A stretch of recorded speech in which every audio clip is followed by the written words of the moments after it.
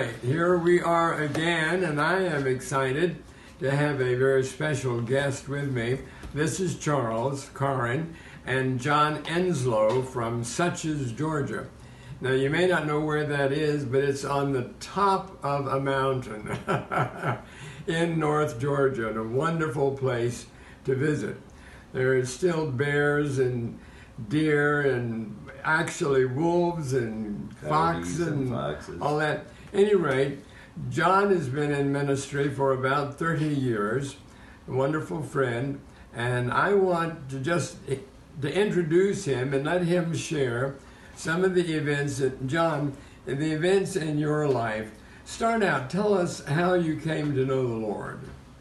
I had a doctor-like testimony, and the Lord basically imposed himself on me and said, "You're either going to live for me or I'm going to take you out." Oh, wow. And I said, well, that's not much of a choice. So I said yes, and that day my life changed.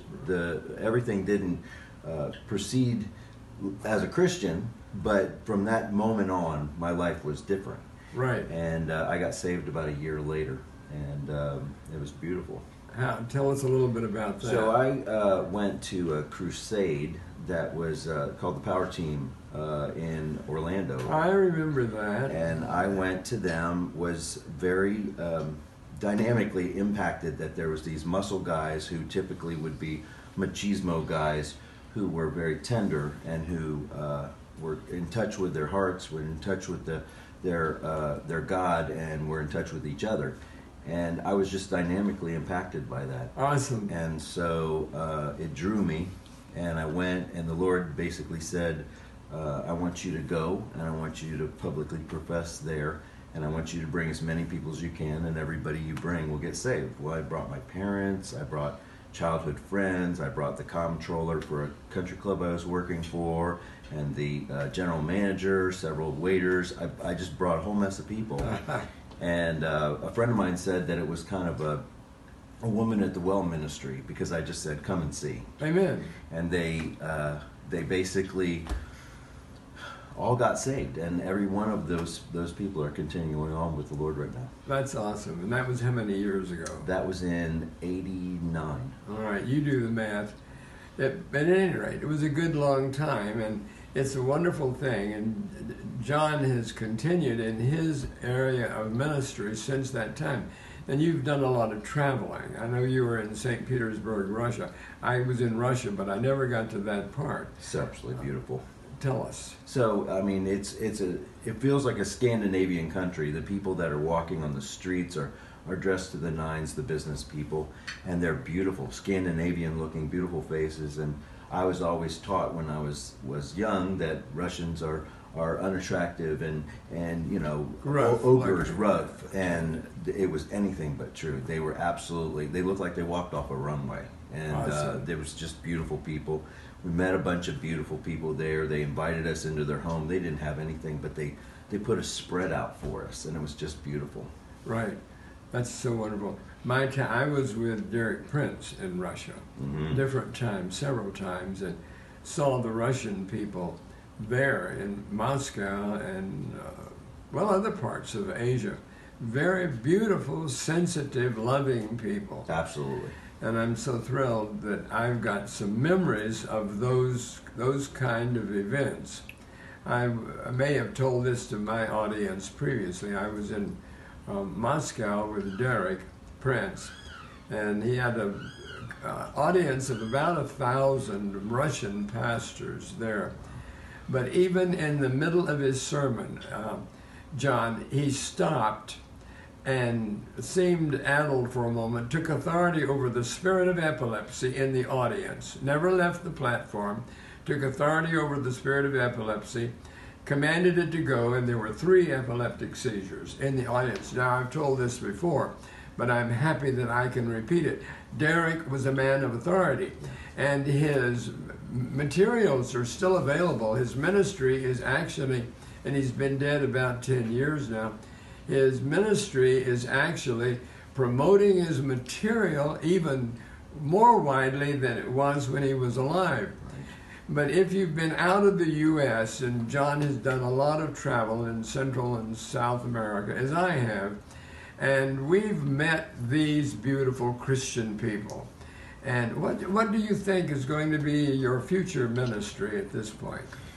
Well, I really want to work with men. I really want to work basically in the coaching model, but basically coaching is just a new word for discipleship. And I really want to work with men to allow them to emerge and connect with their spiritual DNA. Everybody has their own spiritual DNA that we've been given. Right. It's inside us. It is a part of us because of our Creator. And when we connect with our Creator, we can access our destiny by connecting with that DNA. And your DNA is totally different than my DNA. Right. But when we connect with our Creator, then we're able to really access that destiny and access Him. And so I really want, there so many things can prevent us from accessing it, even though it's there. Amen. We have the problem of not being able to access it with, wounds, childhood wounds and triggers and past things, and it gets buried. Right. And I really want to help with discipleship to bring them forward into their own, not telling them, not fixing them, helping them get over those hurdles and connecting with their DNA. Amen. Amen. Do you have a final word to this audience? I don't know. I'm really, really grateful for this man. This man has come into my life at a time that has been great transition. And the Lord just dropped him into my life to really be a father and really support and bring me forward. And I'm really grateful for you. Bless you. Because I've said it on a podcast that we do, the Shulamite podcast.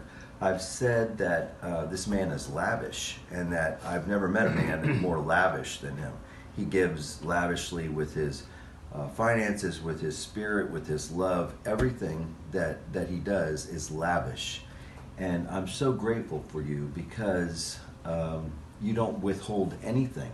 You give. You're a giver. Mm-hmm. And because you're a giver, literally the Holy Spirit pours into you and fills you so that it just spills forth. Mm-hmm. And it's absolutely beautiful. And so I'm very, very, very grateful that the Lord put you in my life, and that He's given you a great love for me and me for you, and that the Spirit works between us. It's beautiful. Amen. Well, all right. Jesus said, give, and it will be given to you. And if you're not receiving, it's probably because you're not giving. God is not going to impart to a miser. Right. You hear me? He gives generously and expects that out of you. And I want you to remember this book, Hooray and Hallelujah. It is kind of my testimony, and actually it tells some of the things that John was explaining. I've had a devoted ministry for other pastors and men, primarily for a number of years, and God has brought them into my life in a very wonderful way. At any rate, God bless you. We'll be back again soon. Bye.